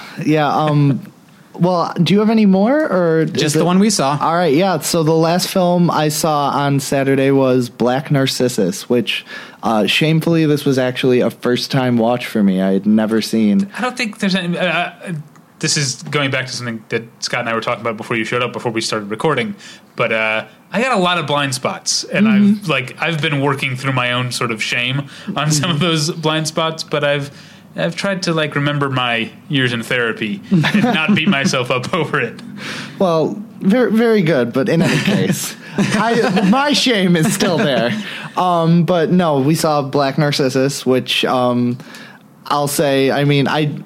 The difficult thing with filling in blind spots is once you see a movie that everyone tells you is great, and then you see it and it's great, you're just kind of like, yeah, what can I add? And that's kind of where I'm at with Black Narcissus. I will say that from what I knew of it, I was surprised at how much I felt there was still room for my relationship with the movie to grow with each successive viewing. You know what I mean? And I think that's what a lot of great movies do, is you kind of you hear what Black Narcissus is about. It's this nun, this group of nuns who, a man enters and suddenly there are these feelings that are percolating. I don't want to get prurient now, but I think that's certainly there. But the way Powell and Pressburger organize the film allows there to be so much shading to that scenario that I think that I was really just blown away. And sorry, David, the nitrate print was utterly gorgeous, as Scott can attest. So I'll throw it over to Scott. Yeah, I mean, this was in the Egyptian. Yeah, for sure. The thing about Powell and Pressburger, I think, especially in the 40s, is they at once made films that were utterly perfect and yet kind of strange in their own way. There's these odd corners to them that would seem to make it imperfect, but all feels very natural when it's all brought together. I mean, certainly by the time things start to go really off the rails and the naturalistic color is abandoned for purely theatrical, very booming reds and blues and very heightened kind of melodramatic performances, that there was some laughter I could have done without, TCM audience. But yeah. Okay. Yeah. I couldn't tell if you were agreeing with me or sighing at me. I mean, no, you're correct. Okay. But that comes with the territory of all repertory viewings. Yeah. Relatively, they're pretty well behaved. But I mean, I'd only seen the film once before, and I kind of forgot how long it takes to get around to some of the crazier stuff. While at the same time, kind of keeping a sense of tension. I thought, especially the opening scenes where Deborah Kerr's character is getting kind of her assignment. It kind of reminded me of the opening of The Shining, where they're kind of leading her through everything she's going to do, and there's just something a little wrong about it all, and you can kind of sense that things are going to go poorly. Well, am I crazy? No, right. No. I'm. You've seen it a billion times, David. Yeah, I've to transition into the final thing I saw on Saturday. Now, I'm sure listeners who are listening for a long time, they're like, David loves Black Narcissus. It's literally a top 5 all-time favorite for him. Why would he pass up the chance to see it? And on nitrate, no less. But a couple reasons. one, like with The Jerk, I wanted to see something that I hadn't seen in this case since it probably aired on Comedy Central when I was 12. And two, I was just I had just seen Street Scene, and I wanted to get back into the comedy mood of things. And so I ended my Saturday with Top Secret! ! And it was, let me tell you, Street Scene was my favorite movie of the festival. My favorite movie watching experience of the festival was Top Secret, because it absolutely had the audience reaction that I was surprised The Jerk didn't get, even though Top Secret was probably the least attended movie that I saw all weekend. I would say that, it was in Theater 1, which is mid-sized, and was probably just a little over half full. I was a little surprised, but then again, Black Narcissus and The Graduate were showing at the same time. Top Secret, I think when I was young, I knew that it was goofy, and I never liked it as much as Airplane.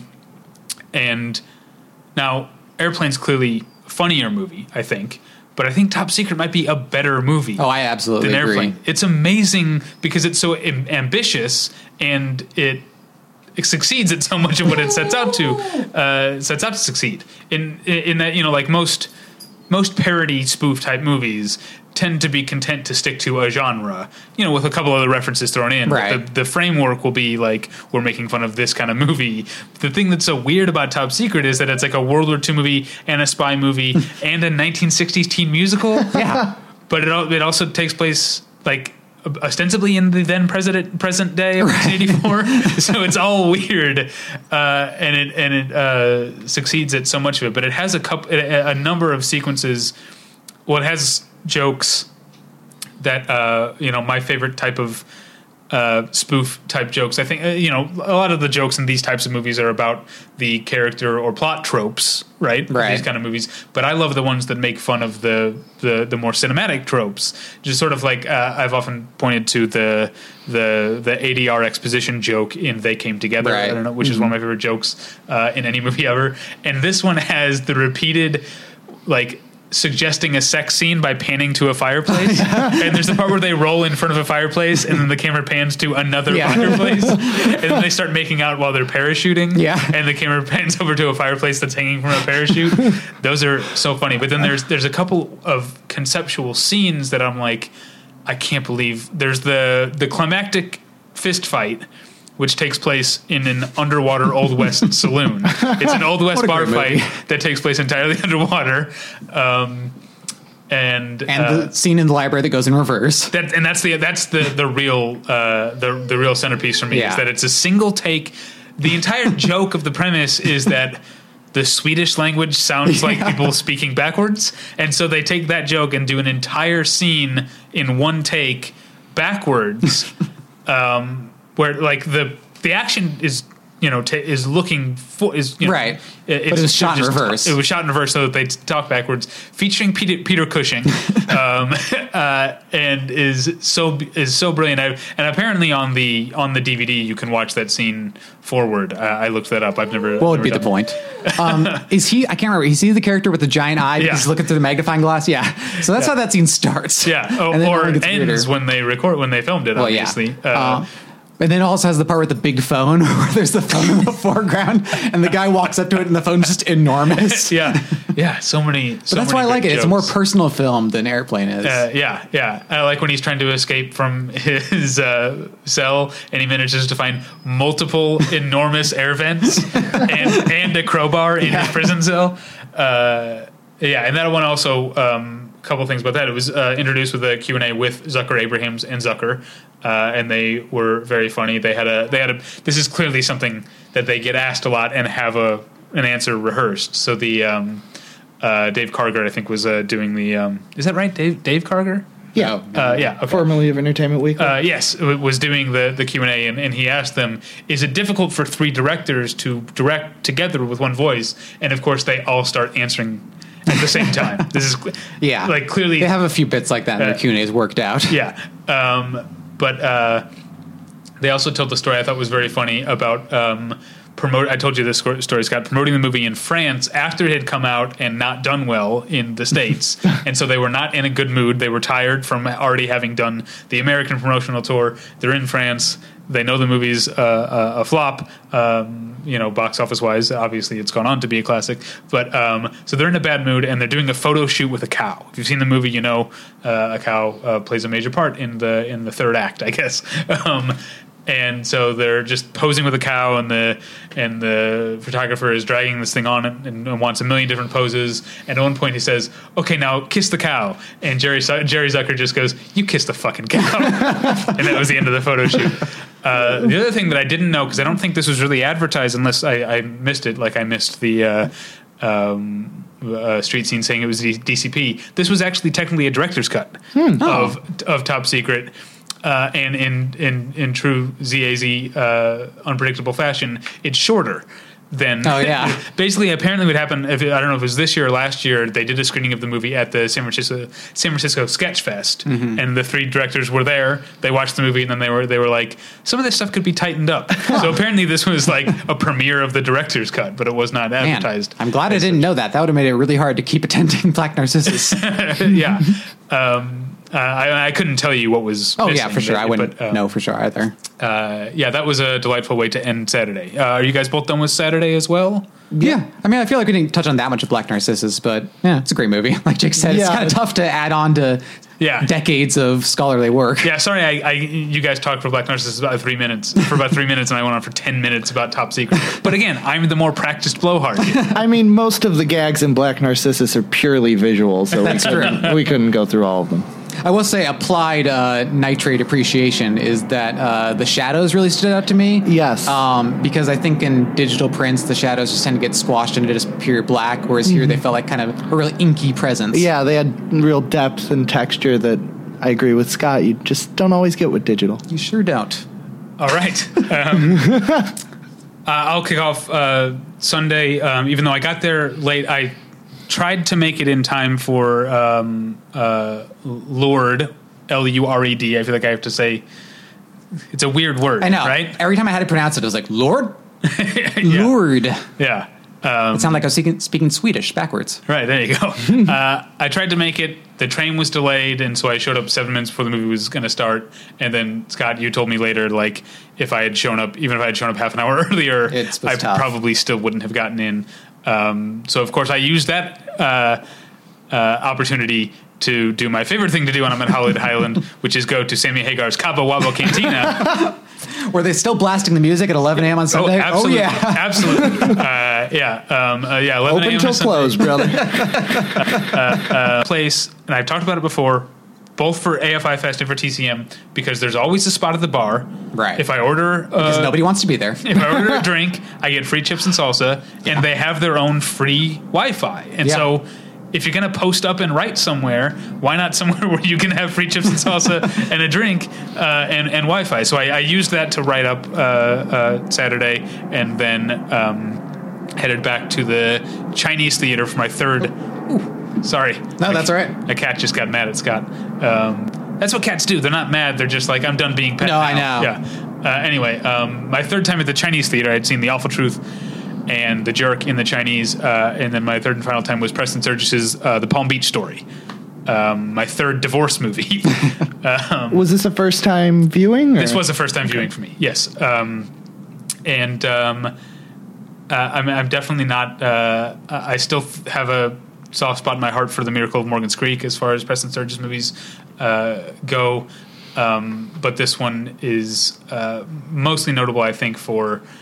I don't think it's a fantastic story, but it has. It's a weird story, that's for sure. Yeah. But it has the chaos of Preston Sturges, the gracefully controlled chaos. Yeah. In which you've got a bunch of drunken aristocrats storming up and down a passenger train, firing shotguns in the air with howling bloodhounds and stuff like that. But basically, you've got an amazing 4-way acting team here. Where you've got,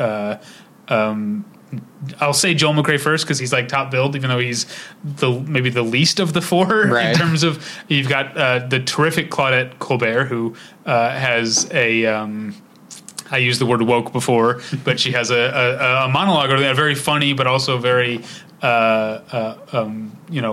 socially aware monologue about the idea of a woman from the age of like 14 has to get used to the way that men look at her and what that means, right? And working that into her sort of social interactions.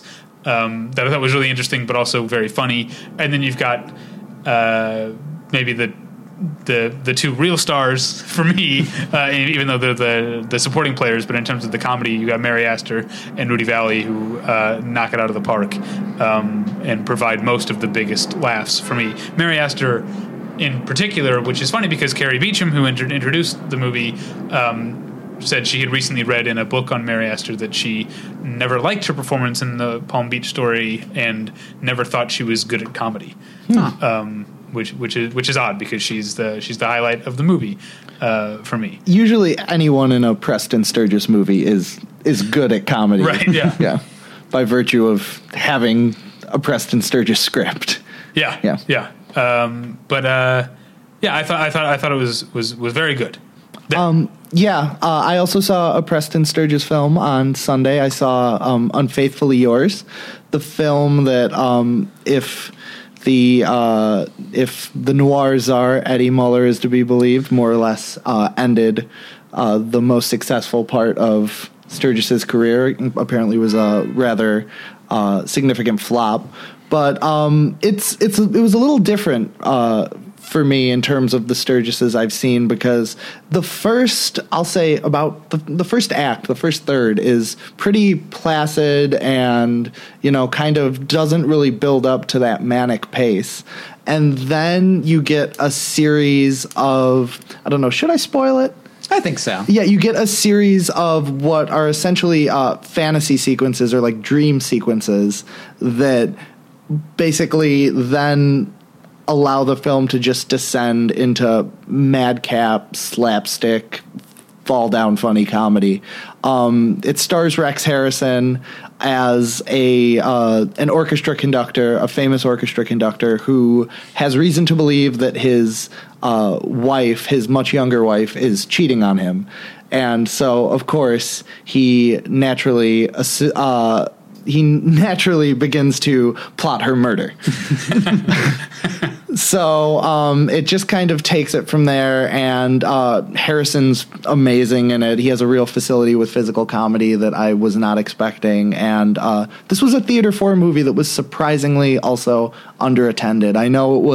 I saw it at the TBA screening, so for those of you who don't know... But that just means it was super popular the first time. Yeah, TCM Fest always leaves a few slots open on the last day to sort of fill in with second screenings of things that did well on the previous 3 days. Had quote unquote sold out. It's all pass holder driven, so there was no selling involved, but they had filled the capacity and then some. Yeah. But Scott, as I recall, you're a big fan of Unfaithfully Yours. Is that? I'm actually not. Oh, I was going to say I'm not. I don't like Preston Sturges very much at all. I think every cinephile has their canonic directors and films that they just can't get with, and Preston Sturges is that for me all over. I find his comedy very learned as opposed to felt.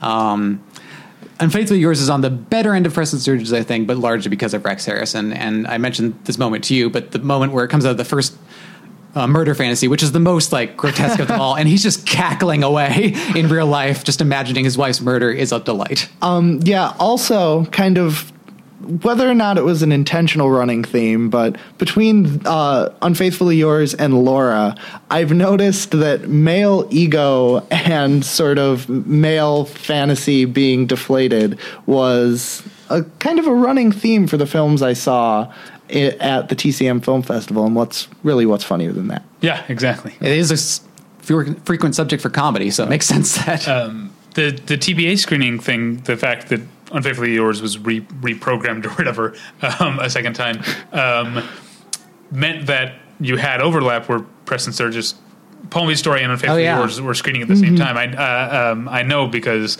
I met a gentleman at the Chinese Theater's lobby bar after Palm Beach Story who was just flabbergasted that they would do that. Was the Chinese Theater's lobby bar also pumping Sammy Hagar music? No, that was where you could sit and watch whatever was on TCM actually on the screen. Okay, so I felt like I had something else to say, but I forget what it was. I started my day with another classic comedy that I don't care for at all. I do not like Arsenic and Old Lace. That's crazy to me. Even more so than Preston Sturges. It just sits there for me. And speaking of performances that their actors hated, Cary Grant hated his work in the movie. And I love Cary Grant, but I can see where he's coming from. He thought that somebody like Jimmy Stewart would be better suited to the role. And I can kind of see that the film needed a different kind of anchor to it. But it works so hard to be just mildly amusing. There's just not a lot of strong jokes in there. I don't know. Maybe it's my predilection for dark comedy, but just the fact of a comedy that's about poisoning people, already endears it to me. And I feel like that's the part that people always celebrate, just the fact of it. And it's like, okay, next. It's a Frank Capra film, right? And if we're going to go for sort of canonical hot takes, I've never found Capra to be particularly adept at comedy. I still like It Happened One Night, but I like it less than I used to. He makes pleasant films. Yeah, he makes films that are definitely comedies, but I rarely laugh at Capra films as much as I do Sturges or Wilder, or even a director we'll talk about later, Mitchell Leeson. Yeah, for sure. You guys are killing me here. But then you don't like You Can't Take It With You? I've never seen that one. Mr. Deeds Goes to Town? Again, I think the strength is character, performance, and Capra can certainly take credit for that. But his comedic sense. Now here's a real hot take. I think John Ford. I might get more laughs in John Ford films. Oh, absolutely. Than I do in Frank Capra question. films. Yeah. When is Tyler and I often talk about the enormous laugh in The Searchers in the middle of the fist fight where he holds up somebody's fiddle. Somebody's fiddle. Yeah, I think Tyler and I, when we were like college students, watched that together on VHS and like probably had to pause the movie because we were laughing so hard at somebody's fiddle. All right. Sorry, where were we? Okay, I'm up next. Actually, this will be the last one for me, and this will take care of one of yours as well, Scott, because you and I saw Detective Story together. The two movies we saw were both stage plays. That's right. And both roughly single location. This one, I think, ginned up some, car scenes just to break up the monotony of the whatever you call, what do you call the room where all the detectives hang out? The bullpen? That's a newspaper thing. I believe it's the locker room. It's detective office, I guess. I don't know. I feel the precinct. Yeah, okay. Yeah, okay. But it takes place in one room in the 21st Manhattan's 21st precinct, and again, like Street Scene, it's kind of an ensemble piece, but it definitely has a lead character. This one much more so. In this time in the person of Kirk Douglas as Detective McCloud, which is a very good detective type name. I think it's even John McCloud. Oh. Yeah. It's no Commander Ace Hunter. We can't have it all. Yeah, those who listen to the Space Invaders commentary, available now at BattleshipRetention.com. Anyway, I talked more about Street Scene than you did. So why don't you talk more about Detective Story? It's an interesting movie, especially because Detective McCloud's number one case, the one he's really chasing, is after an abortionist, which for a 1950s movie is a very unusual subject. And they talk about it in such a way that there's just enough distance to get over the code, but it's very obvious what kind of doctor he's chasing after. And the film is essentially concerned with how strict and principle-driven John McCloud is, and how that attitude, which serves him very well in his job, might bend around and serve him very poorly in his personal life as he gets to know some things about his wife that he isn't thrilled to hear. It's almost like a textbook, like Greek tragedy type thing, in which he has a fatal flaw, and the fatal flaw is the thing that makes him the hero to begin with, and also and ultimately leads to his destruction. Yeah, and he just can't help himself of chasing this purity of life that he seeks, where ironically, of course, then he is the most impure of them all.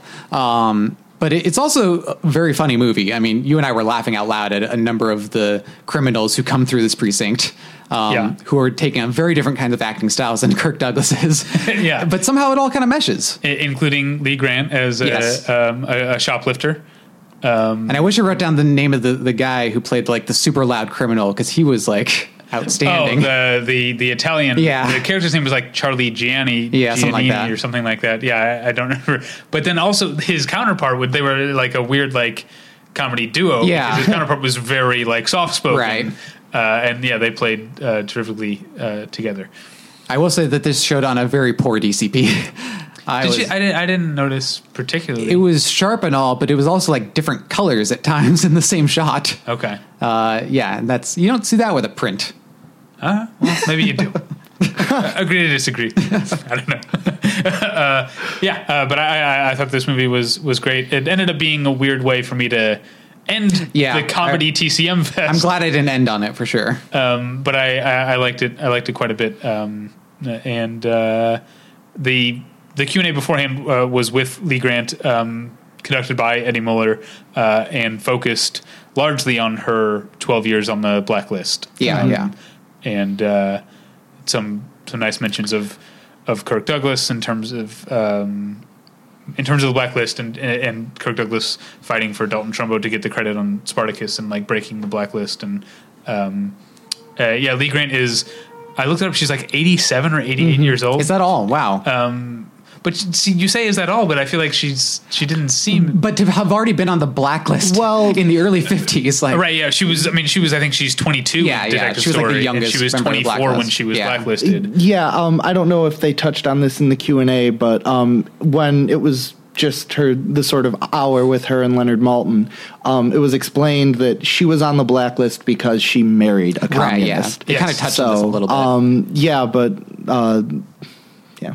Yeah, but so they talked about, her career. She's an Oscar winner. She went on to become a film director and documentarian. Yeah. And she considers her 12 years on the blacklist to be the defining ingredient of her life, I guess. I'd imagine it would make quite an impression. Yeah, and I mean, she said the kind of documentary she's made, the idea of fighting for people who were getting a raw deal, is inspired by what was done to her. All right, so I'm done. You guys both have more to talk about. All right. Yeah, I had one more film on Sunday morning, which was the Ernst Lubitsch delightful comedy, 1 Hour with You, which, going back to the print or DCP question, this was a print. Okay. And it was UCLA's print, which is unique, I'm told, by Scott, in that it actually, certain sequences are tinted, which apparently isn't reproduced on the DVD. Yeah. So it's a sound film. You usually associate tinting with silent films, but it's an early sound film. But yeah, one thing I didn't know about this film was that it was also a musical. I had never Oh, really? I had never seen Lubitsch musicals. I just heard Maurice Chevalier, Lubitsch. Right. I knew I had missed it on, I think it played Thursday or Friday, and this was another one of the TBA screenings, so I made it my job to be there and get a good seat. And it was absolutely delightful, as so many Lubitsch films are, just totally effortless, much like Red-Headed Woman, a little lascivious, a little saucy. But yeah. Well, what's great about it is it starts out about this married couple who just loves being married and loves getting to have sex all the time. Yes. Like that's the starting point of the movie. Well, and then, it kind of evolves into this pretty sophisticated look at sort of trust and infidelity, to the point where, if I can reduce it a little bit, I was calling it Ernst Lubitsch's Eyes Wide Shut. So it's got a lot of that in there. Yeah. I mean, I think that sounds terrific. Yeah. I mean, that song that I know we talked about, the Mitzi song. Oh, Mitzi. It's just Maurice Chevalier addressing the camera directly, singing about the fact that he loves his wife and all, but is so distracted by this one woman who he can't get out of his head. And who happens to be his wife's oldest friend. Yeah, of course. Because everything in Lubitsch is interconnected and related. But it's just him addressing the camera. He totally holds it, and it really gets to like a central core of kind of lust and jealousy, which, is that I guess you're just happy enough at a certain point until this other element comes along. Yeah, and returning back to one of David's points, which is kind of these pre-code and early sound films, how do they balance sort of the more blatantly theatrical with the cinematic? And I think in Lubitsch's films around this time, you can kind of see both sides really mixing rather well. Yeah, and I sure. think the direct address kind of is at once gesturing toward that more burlesque theatrical tradition, yet still somehow, because of the way Chevalier is playing it, plays as a cinematic device rather than just something that's nakedly stage-bound. Is that all? I didn't want to just... I feel like he just made a great point, and you're like, is that all? No, I'm sorry. I should have phrased it more eloquently. Do you have anything else to say about 1 Hour with You? No, let's move on to the final... Oh, wait, no. Sorry. I have one more to cover about that. I didn't want to talk about Lourdes, which David couldn't get into, but which is this fantastic Douglas Sirk film noir, starring Lucille Ball, of all people, as a hard-bitten dame whose best friend kind of goes missing and who ends up becoming a detective with Scotland Yard in order to find her. And the principal subject, or not the principal suspect, but who the audience is led to suspect is George Sanders, who is always a welcome presence in any film.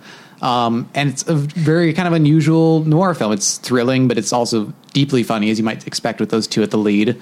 It gets a little maybe tired towards the end where every scene starts to feel like it's last, but that first 2/3 or so is really strong and really gets into this kind of weird subculture of people meeting complete strangers, because the reason these people go missing is they're answering personal ads that they really shouldn't be.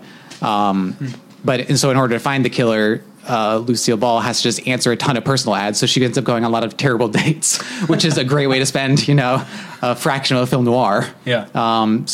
It was a strong restoration too, strong DCP. I highly recommend giving that a rental. Wish I'd gotten in. All right. Well, you guys have one more to talk about? Yeah. Yeah, Mitchell Leeson's Lady in the Dark. Leeson, right? Yeah. Do we ever... I think we discovered it was Leeson. Okay, yeah. Mitchell Leeson's Lady in the Dark, the final film of the Nitrate series, and certainly the strangest. I don't know, do you want to... It's the strangest movie I've seen in I don't even know how long. Yeah, so just a brief rundown of the plot. It stars Ginger Rogers, who is she's the editor-in-chief of a fashion magazine, right? Mm-hmm. Allure. Yeah, it's kind of like Vogue. Kind of thing. And it starts with her in a doctor's office. Like, she has some sort of unexplained malady that even she can't define or identify, really. And basically what ends up happening is she ends up going into psychoanalysis. She dresses rather masculinely. She wears a bow tie. She wears a bow tie. Her hair is very tight, and I don't even know how to describe her haircut. Her hair is an architectural feat. Yes, like it is.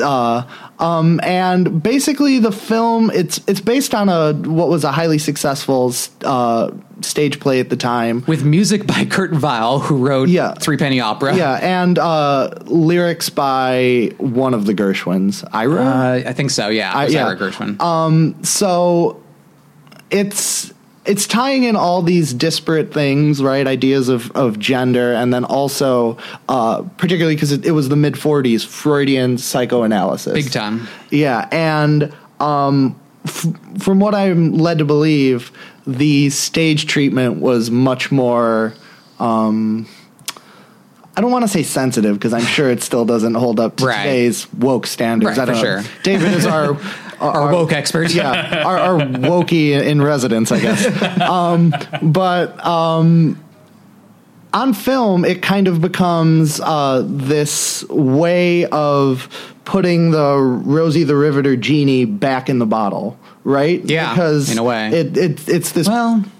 I don't know that I agree with that. Okay, well, it's this post-war moment where you have women who were given all this autonomy with, a large portion of the male population away at war, and how do we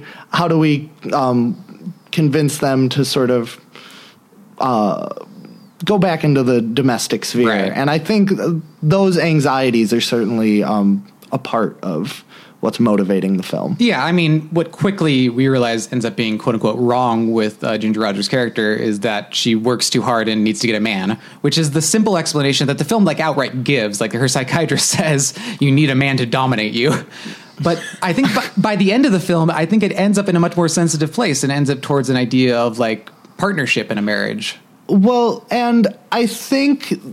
That's the other thing, despite the fact that it is, to borrow a phrase from Robin Wood, an incredibly incoherent text. Yes.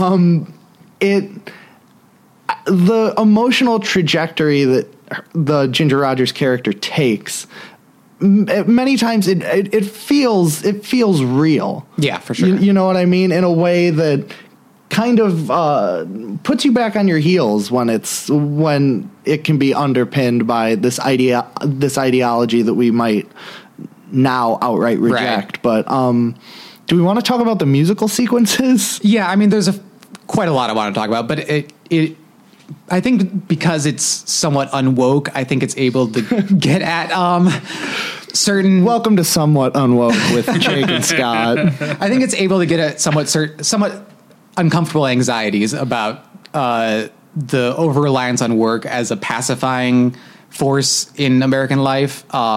It is in some ways unfortunate that it's about a woman and that it is so prescriptive in the solution to that. But I mean, personally, as somebody who has very few career ambitions and is immensely satisfied in his personal life, I don't think the nature of... The nature of... Wait, what was that? I don't know what you were just doing. It was like... when he said immensely satisfied in his personal life, I imagined he was wearing suspenders. Okay. Yeah, I could see that. I thought you were doing who's got two thumbs and is immensely satisfied. Yeah, that's what I think you're doing as well. I'll take either. But no, I don't think the notion of somebody being, working too hard and realizing that they want something else out of life is such a ridiculous concept for a movie to take on. And I think the movie takes it on with a degree of sensitivity, like we said, that is admirable. And because it's so weird about going about it, it's very engaging. I mean, the whole film is like bathed in turquoise, and that's even before it gets to these dream sequences where who was in the audience at the circus? Like Easter eggs? Eggs, yeah, yes. they're eggs. This circus sequence is terrifying. Ray Milland is like a carnival barker ringleader. We should also mention that he's one of 3 possible suitors for the Ginger Rogers character in her real life. And of course, these dream sequences just repurpose the figures from her real life into these dreamscapes. Again, it's a musical. Kind of. But yeah, many songs they kind of start and then just like they're given like a little refrain. Yeah. And then they end. There's like one outright musical number. Yeah, there's one musical number that does derive from the stage show, and from what I understand is like an actual jazz standard. Yeah, it seems that way. Yeah.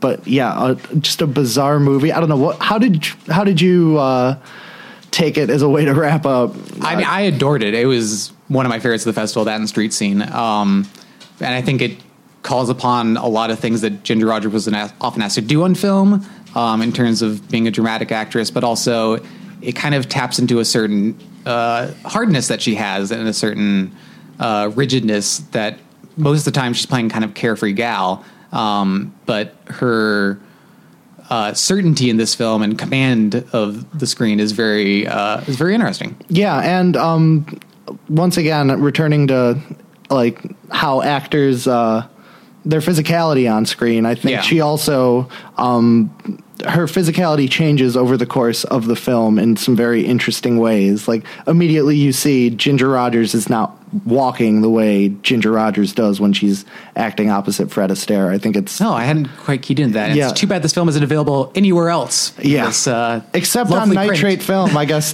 Poor Mr. Bax. Never going to see it. Is shit out of luck. It was a gorgeous print. Indeed. All right. Any final thoughts? It was a strong year. Yeah. I already said about the comedy thing. It was a great idea. Yeah. Yeah, much like David, I didn't see a film that I felt I wasted my time with. I mean, I think also just all the volunteers and all the people who staff the fest. Yeah. I think it's so clearly a labor of love for them, and it's just a really well-run festival. Yeah, I mean, as someone who attends... and loves attending San Diego Comic-Con every year, I appreciate volunteers who actually know what the fuck is going on. For sure. Even when they do have a revolt on their hands.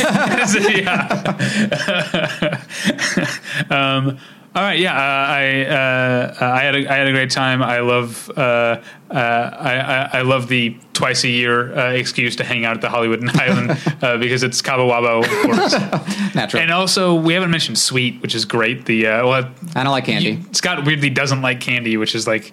But I do like getting my yearly Yogi dog at Hollywood and Highland, so... What's a Yogi dog? It's on the opposite side of Highland as the Hollywood and Highland complex, but it's this tiny it's not a hot dog stand. It's an actual, like, you can walk into it, but it has great bacon wrapped hot dogs. Oh, okay. And twice a year I get at least one. I like to go to Sweet because they have all sorts of weird candies, like the limited edition. Like, I didn't get them, but now this time they had the strawberry peanut M&Ms, which is weird. That is strange. But they also carry some, like, not around the world, unfortunately, so they don't have like my beloved cherry ripes from Australia, but from other parts of the country, they carry stuff, including the Pearson's Salted Nut Roll, which is one of my favorite candy bars, and was commonly found in vending machines in Missouri where I grew up, but not anywhere else. And so I made sure to get before we saw Detective Story. I was like, I got one more movie. I haven't gotten a salted nut roll yet. Time's running thin. So I got that. But no, my real favorite thing about TCM Fest is not just the movies, but also seeing the friends, including friends of the show. Like you mentioned, Mariah, Kristen Sales was there. Matt Patterson, ran into Wayne Fetterman. A lot of people that have been on the show and that I enjoyed talking movies with. I got to see. So I look forward to next year's festival. You guys. thanks for being here. You guys at home, you can find, of course, my write-ups of the 8 movies that I saw at battleshippretension.com, and there's all sorts of other movie reviews and stuff there. If you want to email me or Tyler, it's David at battleshippretension.com or Tyler at battleshippretension.com. If you have any questions for our mailbag segment, Ask BP, those go to me, David at battleshippretension.com. Also, follow us on Instagram. We don't usually say that, but there's actually having some activity on our Instagram account. It's just, at Battleship Pretension. Follow that. Listen to Tyler's other podcast about Survivor. I normally wouldn't say that, but if you've been paying attention, this week Survivor caused quite a stir. Yeah, I heard something huge happened. It did. I don't watch the show, but I definitely watched this on YouTube this morning, and I'm looking forward to Tyler and Jenny getting into it and talking about it. And we'll probably address it on the next Movie Journal as well. So that's that. And where can people find you guys? Let's start with co-host Scott. I'm on Twitter at Rail of Tomorrow. I'm at BattleshipPretension.com, of course, and at CriterionCast.com, where I wrote about all these TCM movies. Yeah, but Battleship Pretension is in first position. This is a routine you do every time. Yes. And I'm just going to give my usual answer. Sure. Okay. And you can find me on Twitter at FilmBart. And could I actually plug something that's not mine? Sure. For those of you who are interested in the career of Irene Dunne, there's a great book of feminist film history called Independent Stardom by Emily Carmen. It is a great read and worth your time for anybody who likes reading about film. All right. Awesome. So I said everything. So thanks for listening. We'll get you next time. Bye. You got to say bye. Bye.